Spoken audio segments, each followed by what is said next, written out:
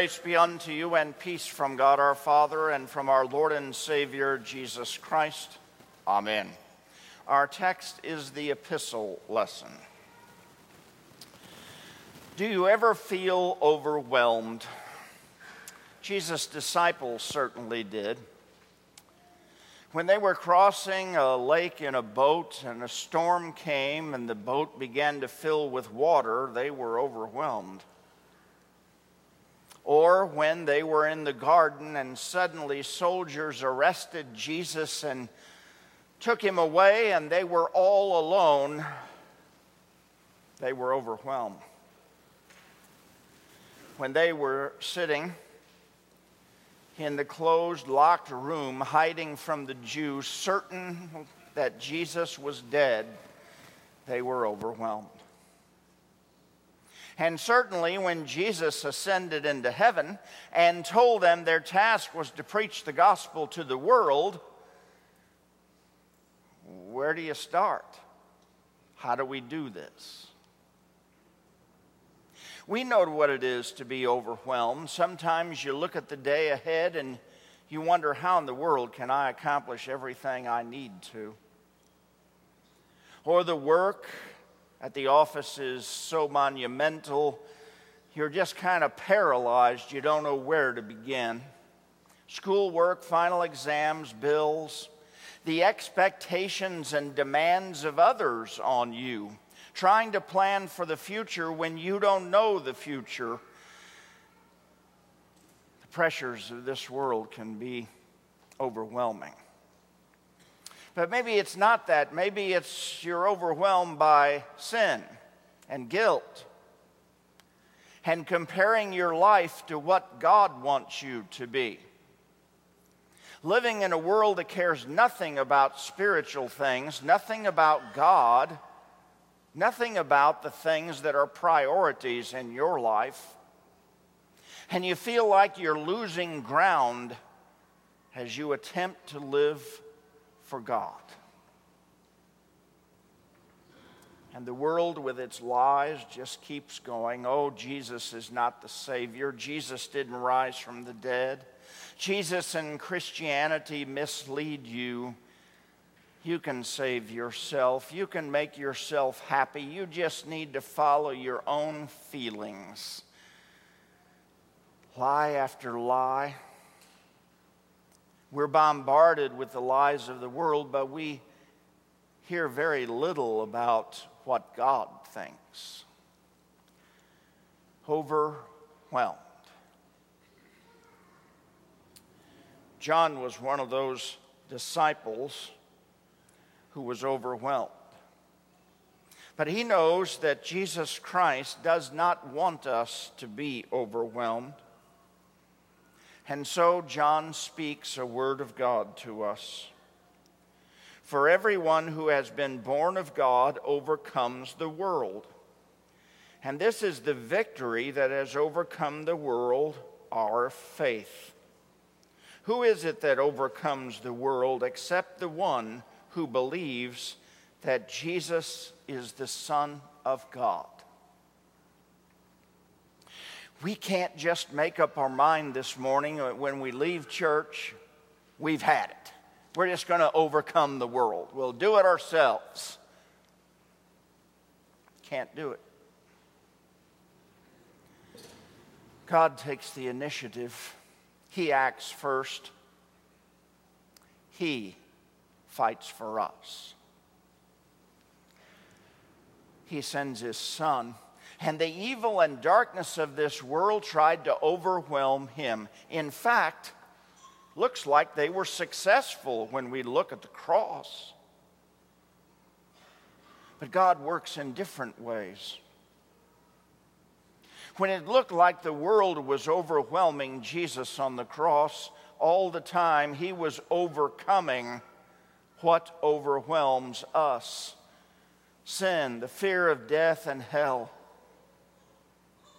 All the lies we hear and all the lies we heed, he was conquering them once and for all. As Paul says And you who were dead in your trespasses and the uncircumcision of your flesh, God made alive together with him, having forgiven us all our trespasses, by canceling the record of debt that stood against us with its legal demands. This he set aside, nailing it to the cross. He disarmed the rulers and authorities and put them to open shame by triumphing over them in him. And this is the object of our faith, Jesus Christ. We overcome the world by our faith because our faith is in the one who did overcome the world. And when our faith is in him, we are born of God. We are children of God, the beloved of God, the people of God. Through faith in him, he works in us. He works in us as he loves us, so that we love others, our neighbor, our friends, our families, even strangers in this world. And we keep his commandments, not his commandments that the world gives.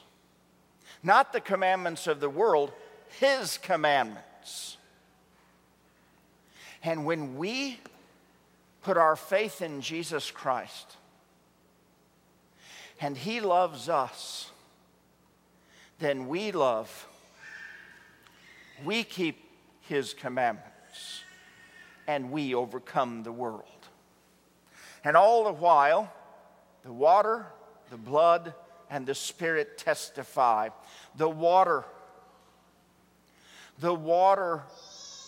of his baptism, when God says, "This is my beloved Son, with whom I am well pleased." The blood he shed on the cross of Calvary testifies to who he is and what he did for us. And the Holy Spirit tells us the truth about him. And he gives us glorious promises. We overcome in the victory of Jesus Christ. We receive the promises of the risen Lord. Listen to John recount the promises made in the book of Revelation to those who overcome through faith in Christ. The one who overcomes will not be hurt by the second death. To the one who overcomes, I will give some of the hidden manna. The one who overcomes and who keeps my works until the end, to him I will give authority over nations.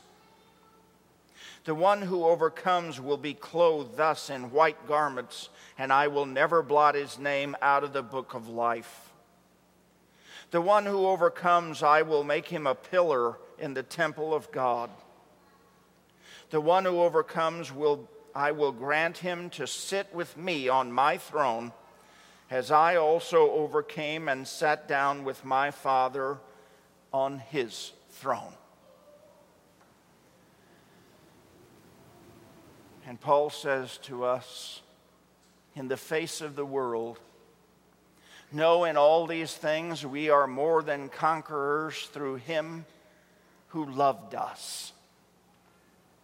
And Jesus tells us, in this world you have tribulation, but take heart.